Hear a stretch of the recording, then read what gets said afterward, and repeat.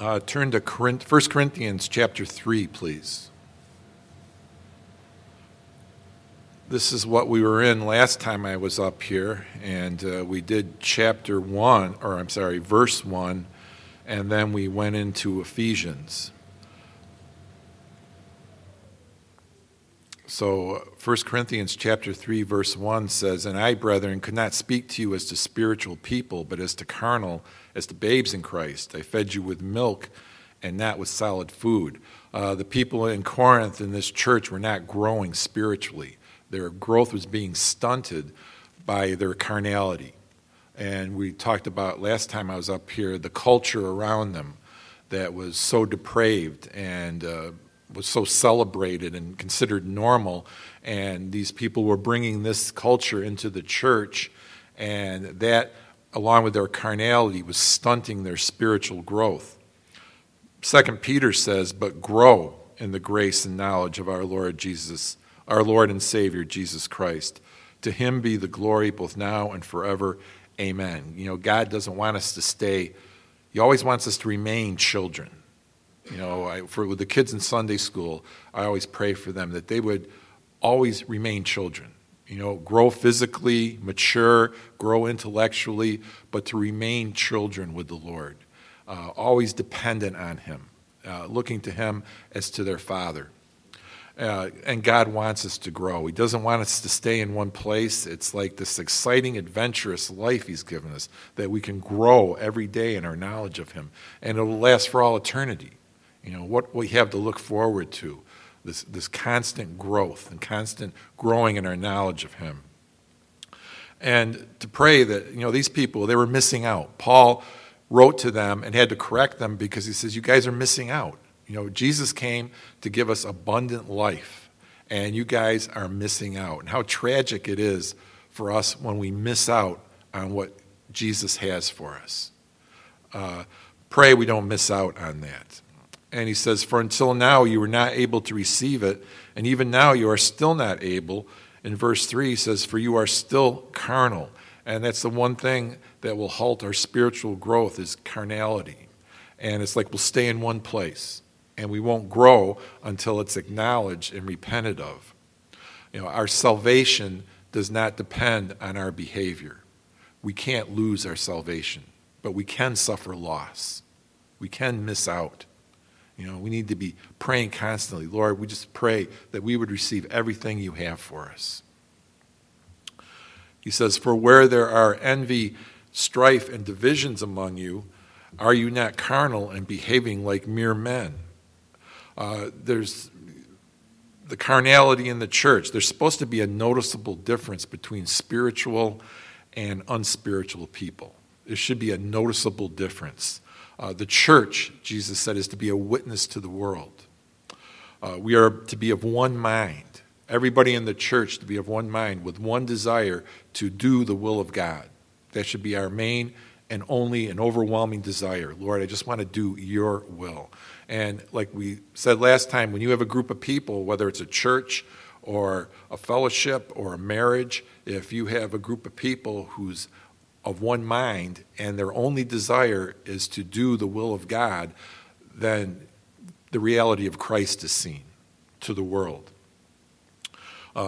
Jesus said, "By this all will know that you are my disciples, if you have love for one another." You know, people, Lord willing, we pray that the Lord will fill us with his Spirit, that when the world looks at us, they'll know that we're his disciples, but they see the love that's in the church and in our families and our love for the people around us, and realize that that love is nowhere else in that world, in the world, that's a unique love. Verse 4 says, "For one says, I am of Paul, and another, I am of Apollos. Are you not carnal?" And so they were forming these little groups within the church. I'm for Paul, I'm for Apollos. You know, these little gangs in the church trying to make themselves feel special by joining a clique or a group. And he says, you're still carnal. And we talked about last time that the cure for escaping the culture around us and escaping carnality is what it says in Ephesians: walk in the Spirit, and you will not fulfill the lusts of the flesh. We spoke about how those lusts of the flesh, as long as we're in this flesh, they're always going to be there, ready to spring up. But walk in the Spirit, and you won't fulfill those lusts. And those who walk in the Spirit are those who have been with Jesus. And you find yourself walking in the Spirit. Carnality also takes away our witness. In Corinth, the people in Corinth could look at the church there and say, those people in the first church of Corinth they're no different than us. They're just a little crazier. But we don't see a difference between us. Verse 5 says, "Who then is Paul and who is Apollos, but ministers through whom you believed as the Lord gave to each one?" Paul's saying we're just the messengers. We are simply messengers working in God's field who brought you the message and you believed through what we said. I heard someone say, it's sad when people recognize and rejoice when they hear the voice of their favorite Bible teacher, but they don't know or recognize the voice of the Lord. Verse 6, and this is the verse I, Lord willing, really wanted to talk about tonight. Verses 6 and 7, 8 and 9. It says, "I planted, Apollos watered, but God gave the increase.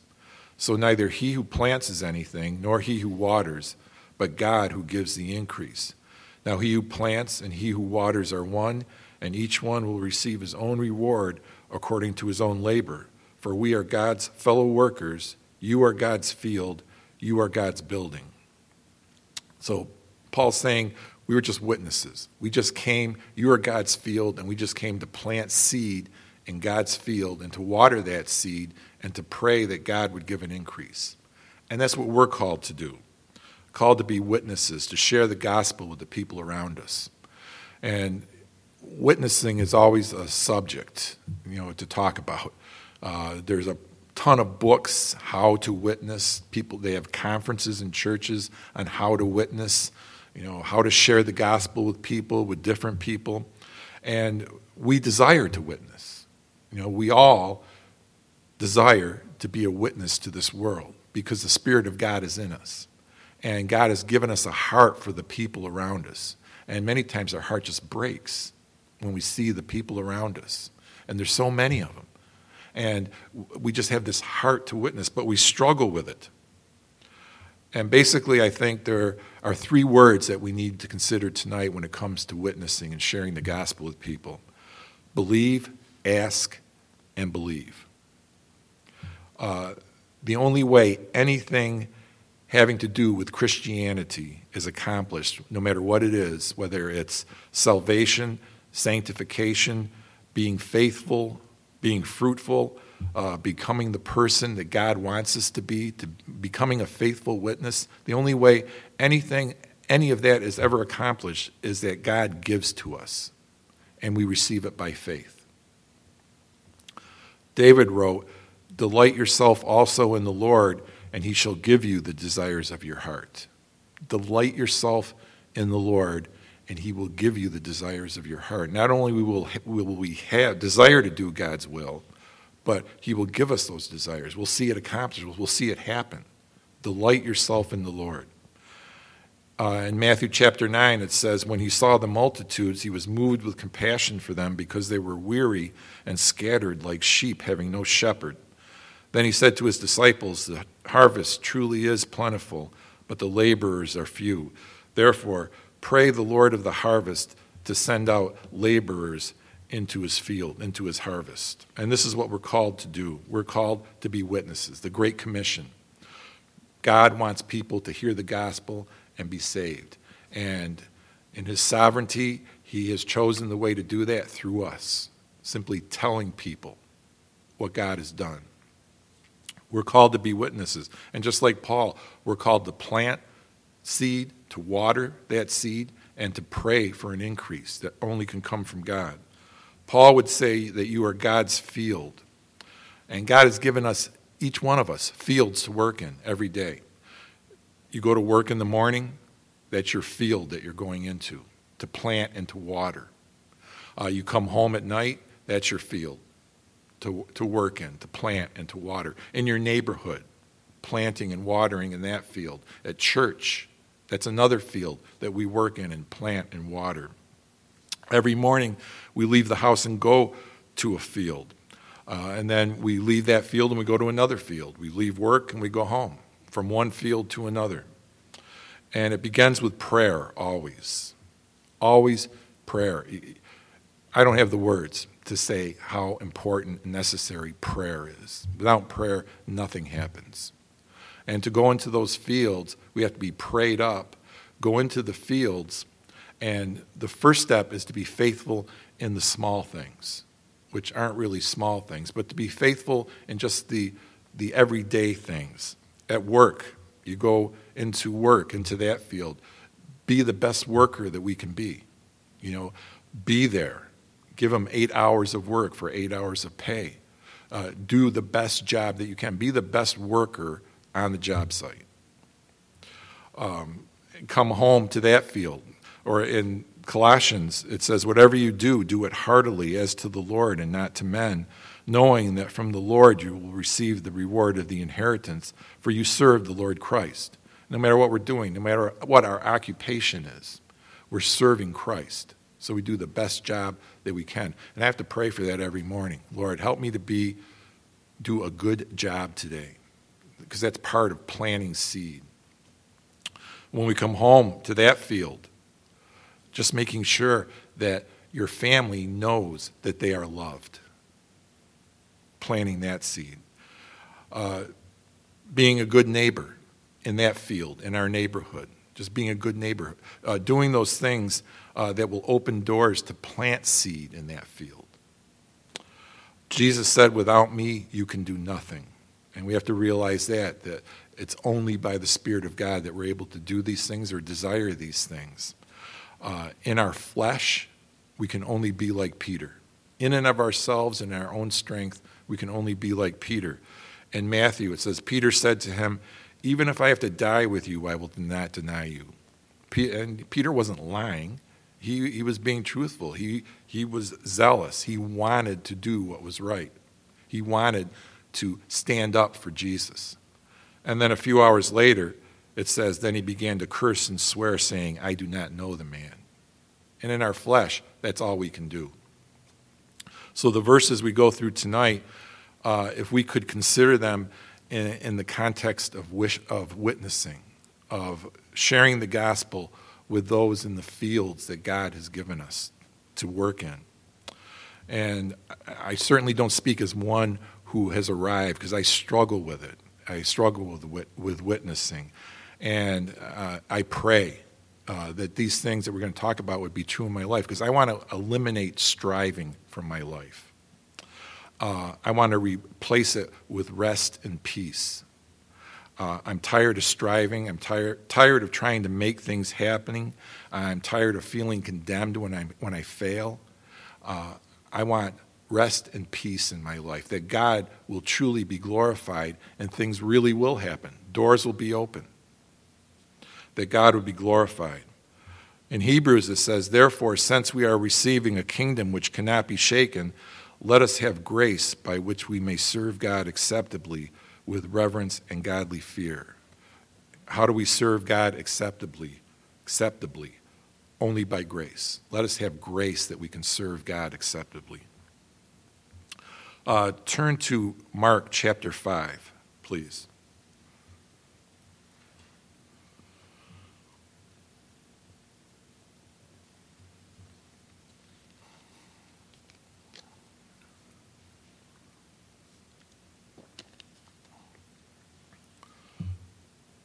But before we start there, go up to Mark chapter 4, verse 35.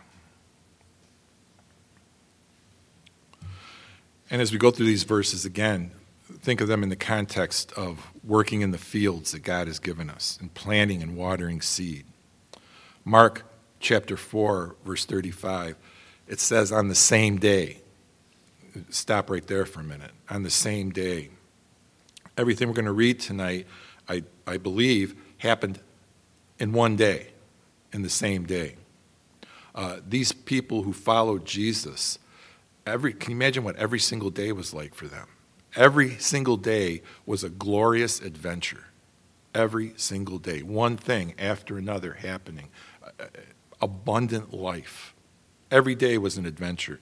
They could have had a normal life, so-called normal life. They could have been fishermen, which is a good job, go out fishing, come home, go to sleep, go back out fishing, and just do this over and over and over again. And we can do the same thing. We can a lot of people, it's sad, but they just exist. They get up, go to work, come home, go to work, come home, go to work, come home. And it's just like existing. And no matter what the occupation is, that life never fulfills. So Jesus called these guys and he said to them, "Follow me and I will make you fishers of men." And the adventure began. They left everything they had and they followed Jesus, and the adventure of a lifetime began. And as we go through this, look at what these guys experienced in just one day. And may it be the same for us. It should be. It should be. We shouldn't be just existing, but every day when we get up, we should be looking forward to what's going to happen today. That old bumper sticker, expect a miracle. We should definitely be expecting miracles. Every day should be a glorious adventure for us. We're serving the creator of the universe. That's way beyond just existing and just going to work. Every day's an adventure. It says, when evening had come, he said to them, "Let us cross over to the other side." When Jesus says, "Let's go over to the other side," you are going to end up on the other side. And no power in heaven or on earth can stop you. In being a faithful witness, we need to believe what God says. First, we have to know what God says, and then believe it. I have to ask, why am I not more effective in the fields that God has given me? Why are there times when I just feel, I can go for quite a while and I just feel like there's nothing happening? Maybe it's just unbelief. A needful prayer and a great prayer is when that man brought his son to Jesus to be healed, and Jesus said, "If you can believe, all things are possible for him who believes." And the man said, immediately the father of the child cried out and said with tears, "Lord, I believe, help my unbelief." And that's my prayer. I believe, Lord, help my unbelief. The key to being a fruitful worker is the key to all things in Christianity, faith. Believing what God says. Verse 36, and now when they had left the multitude, they took him along in the boat as he was, and other little boats were also with him. And a great windstorm arose, and the waves beat into the boat so that it was already filling. But he was in the stern, asleep on a pillow, and they awoke him and said to him, "Teacher, do you not care that we are perishing?" When trouble comes, we're like, "Lord, why is this happening? Lord, where are you? Don't you care?" We go out into our fields that God has given us, and we think, "Lord, look at all these people. There are more people. I'm the only Christian at work. All these people, none of them know you. There's just so many of them. There are more people lost than saved." In Matthew it says, "Even so, it is not the will of your Father who is in heaven that one of these little ones should perish." 2 Peter says, "The Lord is not slack concerning his promise, as some count slackness, but is long-suffering toward us, not willing that any should perish, but that all should come to repentance." God's heart is greater than ours. Verse 39, then he arose and rebuked the wind and said to the sea, "Peace, be still." And the wind ceased, and there was a great calm. The wind was disturbing the water. He rebuked what was disturbing, and he granted peace to what was disturbed. But he said to them, "Why are you so fearful?" They were freaking out. The boat was filling up with water, and they woke him up, and he says to them, "Why are you always so scared? Why are you so fearful of things?"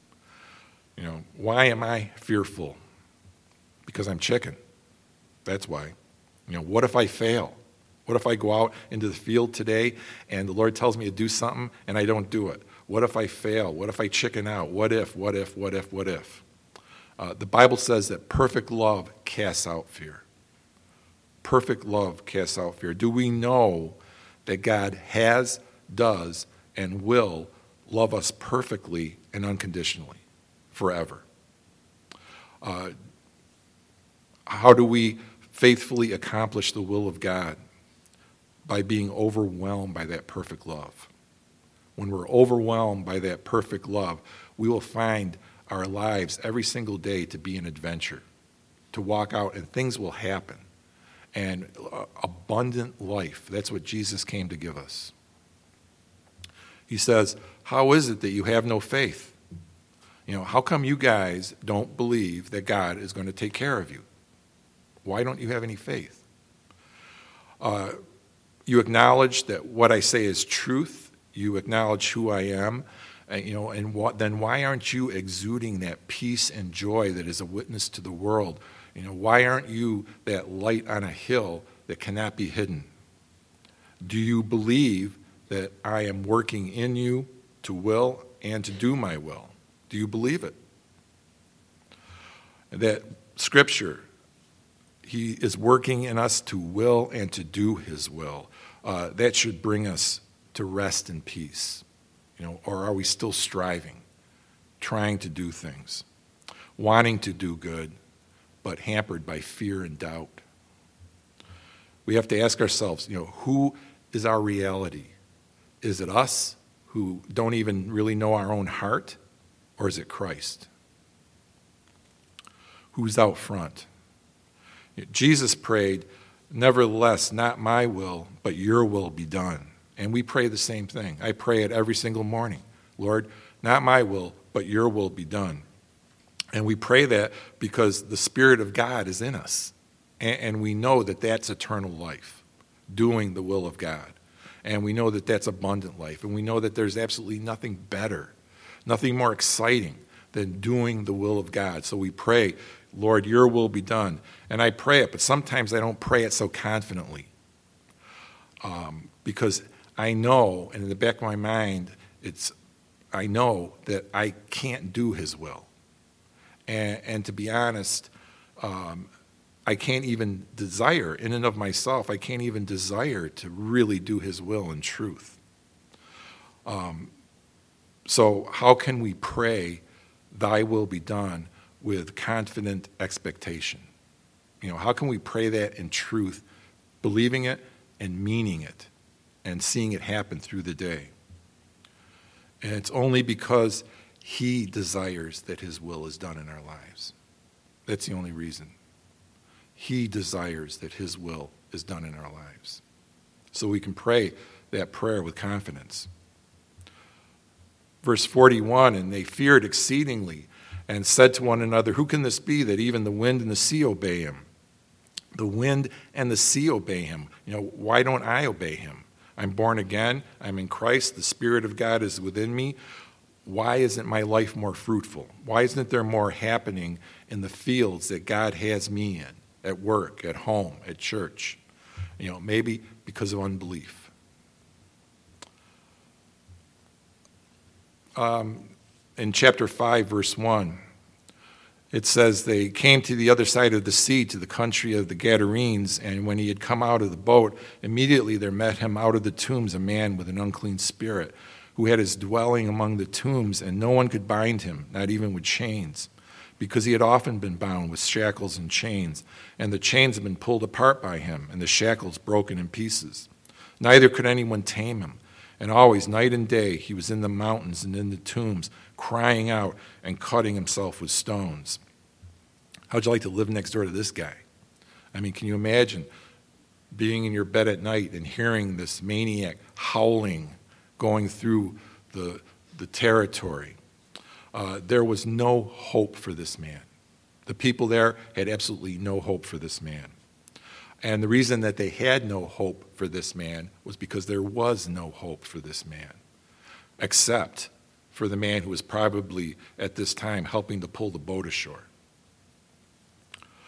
There is only one hope, and that hope is a person. It's Christ. Everything else that people put their hope in, no matter how good it is, gifts from God, everything else that people put their hope in are temporary and will be lost. All the temporary physical healings that Jesus did, it's like they were a type of what he would do spiritually. It was like showing by what he did what was going to happen. He opened the eyes of the blind, as he does today. He opens people's eyes to see the truth. He made the deaf hear, as he does today. He opens people's ears, gives them ears to hear, that they can hear the truth. He healed the lame, as he does today. He heals us who are lame, that we can walk in newness of life. And he raises those who are dead in trespasses and sins. Verse 6, when he saw Jesus from afar, he ran and worshiped him. You can picture this guy. I always picture this. Jesus and his friends getting out of the boat, and this maniac come running down the hill, screaming at the top of his lungs. I picture the disciples jumping back in the boat, and Jesus just standing there, and this maniac, demon-possessed thing comes running down, falls down, and bows in front of Jesus. You know, in Sunday school, I asked the kids, why? Why did this guy, who is full of evil, bow before Jesus? And they always have the right answer. Because he's Jesus. You know, he had to. He had to. The Bible says if God is for us, who can be against us? And he's proven that he's for us. We just have to look at the cross. And not only is he for us, but he's with us to do his will. God said to Joshua, have I not commanded you? Be strong and of good courage. Do not be afraid or dismayed, for the Lord your God is with you wherever you go. You know, do we believe what God says enough to say every morning before we leave the house, God is with me? And can we rest in that? Or do we doubt it and struggle?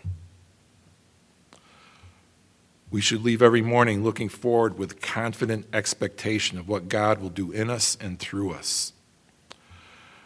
Verse 7, and he cried out with a loud voice and said, what have I to do with you, Jesus, Son of the Most High? I implore you by God that you do not torment me. For he said to him, come out of the man, unclean spirit. Then he asked him, what is your name? And he answered, saying, my name is Legion, for we are many. And also he begged him earnestly that he would not send them out of the country. Now a large herd of swine was feeding near the mountains. So all the demons begged him, saying, send us to the swine that we may enter. And at once Jesus gave them permission. Then the unclean spirits went out and entered the swine. There were about 2,000, and the herd ran violently down the steep place into the sea and drowned in the sea. So these evil things begged him that Jesus would not send them out of the country. And he did what they asked, because it was his will to do so. And if he gave these things who are doomed, if he gave these things what they desired, what will he do for his children? What will he do for us? What will he grant us that we desire? You know, do we want to plant and to water and see a harvest in the fields that we work in? We do. You know, and he will grant it. He will grant it. Do we believe that we have the things we ask according to his will, or do we pray and then doubt that it'll happen?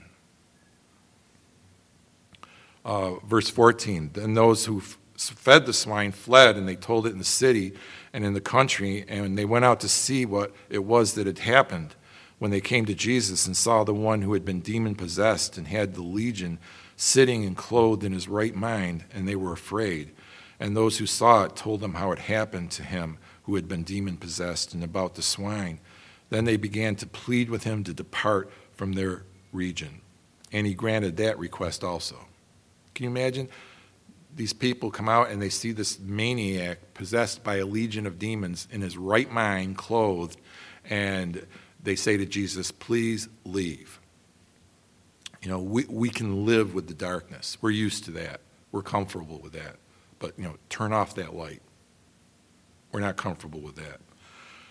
2 Corinthians says, but even if our gospel is veiled, it is veiled to those who are perishing, whose minds the God of this age has blinded, who do not believe, lest the light of the gospel of the glory of Christ, who is the image of God, should shine on them. And in verse 18 it says, when he got into the boat, he who had been demon-possessed begged him that he might be with him. This guy just wanted to stay with Jesus. Lord, I just want to stay and be with you.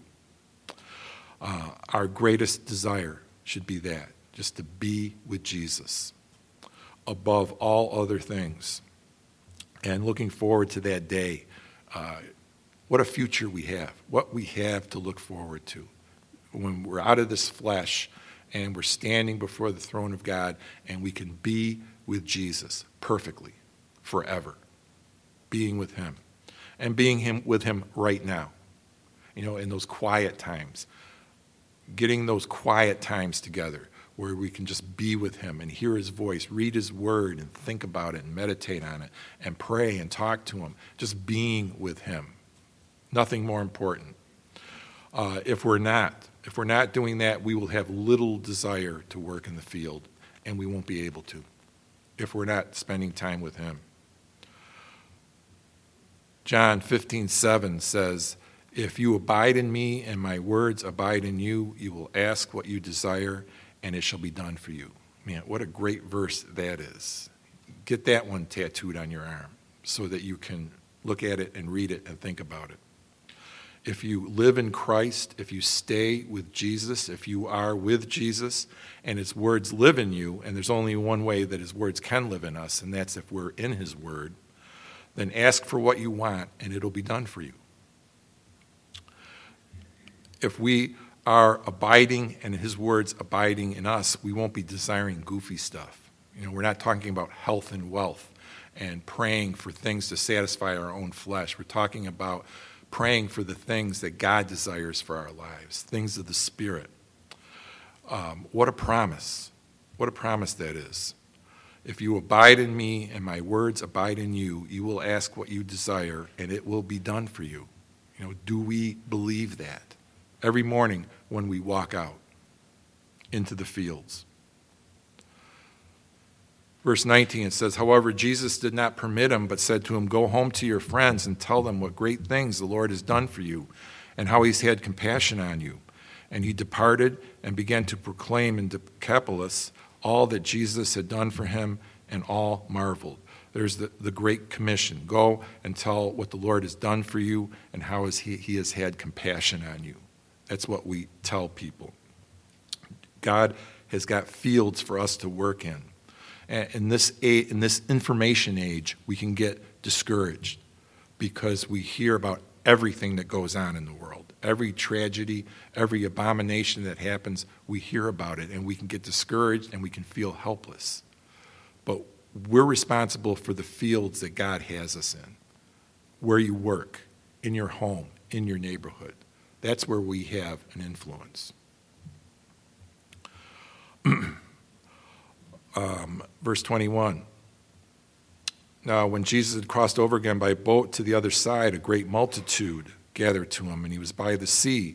And behold, one of the rulers of the synagogue came, Jairus by name, and when he saw him, he fell at his feet and begged him earnestly, saying, "My little daughter lies at the point of death. Come and lay your hands on her, that she may be healed, and she will live." So Jesus went with him, and a great multitude followed him and thronged him. Now a certain woman had a flow of blood for 12 years, and she had suffered many things from many physicians. She had spent all that she had and was no better, but rather grew worse. I firmly believe that ultimately technology will be proven not to be our friend. But I am really thankful for medical technology. I would not want to go to a first-century doctor to get anything fixed. Can you imagine going to a dentist at the turn of the century? No, thank you. This woman has a need, as we all do. As we all do. As we do, as everyone in our fields that God has given us has a need. We are all in the same boat. Verse 27, when she heard about Jesus, she came behind him in the crowd and touched his garment. And it must have been a struggle for her in her weakened state. The crowd is thronging him, and she has to make her way through the crowd to get to him, and she's weak, she's sick. So somehow she walks, crawls, however, gets to Jesus and grabs hold of his garment. It took an effort on her part. There's a guy that Paul talks about in the Bible, Ephorus, and he says he's always wrestling in prayer for you. He's making that effort, wrestling in prayer for you. If no effort is exerted, nothing will happen. God does the work, God does the empowering, God does everything. But there is effort on our part. Lord, help me to get up early tomorrow morning to seek you early in the morning. And the alarm goes off. The next thing is to get ourselves out of bed. There's got to be an effort. Verse 28, for she said, if only I may touch his clothes, I shall be made well. She believed what she heard about Jesus. We can get involved in all sorts of conversations with people. We can talk about doctrine. We can talk about how could Noah get all the animals on the ark. We can talk about abortion. We can talk about gay rights. We can talk about politics. Many subjects worthy of discussion. But the only important thing is that someone believes what they hear about Jesus. That's the only important thing. Anything else is putting the cart before the horse. Verse 29, immediately the fountain of her blood was dried up, and she felt in her body that she was healed of her affliction. And Jesus, immediately knowing in himself that power had gone out of him, turned around in the crowd and said, who touched my clothes? But his disciples said to him, you see the multitude thronging you, and you say, who touched me? And he looked around to see her who had done this thing. But the woman, fearing and trembling, knowing what had happened to her, came and fell down before him and told him the whole truth. And he said to her, daughter, your faith has made you well. Go in peace and be healed of your affliction. Your faith has made you well. She believed enough that her belief resulted in action and reaction. And again, we're not talking about the satanic doctrine of health and wealth. That kind of doctrine, that kind of faith that they talk about, it makes God our servant. And it puts God in a place where he exists to please us. It puts us in a place where we become God, which goes back to the lie that Satan told in the garden originally. We're talking about faith that God's word is true. A faith that makes us his bondservants. Verse 35, it says, while he was still speaking, some came from the ruler of the synagogue's house who said, your daughter is dead. Why trouble the teacher any further? So Jairus is all happy. I had all this trouble. My daughter's sick. Jesus said he would come and heal her. Everything's good. They get to his house. Don't bother. Your daughter's died. Jairus is now overwhelmed by a cloud of hopelessness. What could be worse? Losing a child. And he had such high hopes, and they're dashed. The life has been drained out of him. When it comes to working in the fields that God has given us, we try. Sometimes we fail. Sometimes we misrepresent. Sometimes we deny him. I tried. I'm trying to be a witness. I try to make things happen, and it's just beyond me. I quit. Abraham was a man who, it was said of him, who contrary to hope, in hope, believed. And everything that is to be believed about God is contrary to what we see, hear, feel, or are able to accomplish. It's always contrary to hope. In hope, we believe. Verse 36, as soon as Jesus heard the word that was spoken, he said to the ruler of the synagogue, do not be afraid, only believe. The word only is essential to Christian doctrine. Only. Only one God. Only one faith. Only one way. Only one hope. Only by the blood of Christ. Only by the Spirit of God. Him only you will serve. Only means to the exclusion of everything else. And Jesus said to this man, only believe. Only believe. And this is hopefully the crux of what we've been reading concerning an increase in the fields that God has us working in, planting and watering. Do not be afraid, only believe. Believe what? Believe that God will do what he said he would do. That he will do what you have asked because you desire that his will be done. We desire that God's will be done, and it will be done. It will be done. Turn to 1 John 5:14, please.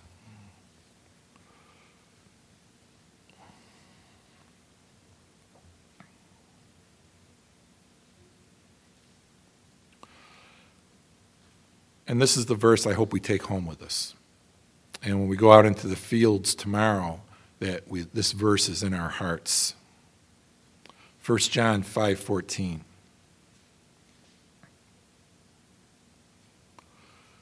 It says, "Now this is the confidence that we have in him, that if we ask anything according to his will, he hears us. And if we know that he hears us, whatever we ask, we know that we have the petitions that we have asked of him." That's one that should be in our hearts. He hears us. When we pray, he hears us. We're praying according to his will. We want to be a witness. We want to be those lights on a hill. We want to see people get saved. His will be done. That's what we desire. And we're praying according to his will. He hears us. And whatever we ask, we know that we have it. Do we believe that when we go out into the fields? This is how we become faithful workers in the fields that God has given us. We know his will, and he will be faithful to give us what we don't have. It's God who gives it to us, and we pray for it.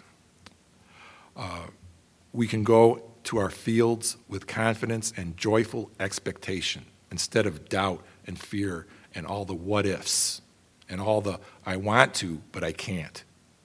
We can go into the fields tomorrow with joyful expectation because he's going to answer our prayer. He's going to give it to us. He will give us everything that we need to plant and water, and he will give the increase. It is God's will that you serve him with joy and gladness. It's God's will that you serve him, that you work in those fields, planting and watering. But it's his will that you serve him with joy and gladness, the Bible says. It is God's will that you hear the words, "Well done, good and faithful servant." God desires that more than we ever will desire it. It's his will. And he'll give us everything we need to accomplish it. So we leave the house not in the what ifs, but in rest and peace, trusting in the faithfulness of God. And it's not a 12-step program. It's not a system. It's not if I do this and this, then this and this will happen. It's the grace of God. It's the pure grace of God. And there's another thing we have to remember also. It's not on our timetable that he gives to us. He gives these things that we pray for according to his will. He has promised that he will give them to us. We can leave for the fields tomorrow knowing that we have them. But he gives them in gentleness and long-suffering according to his will and his timetable. And we know what happened to Jairus. Jesus raised the dead. So when you get home or sometime this week, read Ephesians chapter 3, verse 14. And it sort of sums up everything we've been talking about.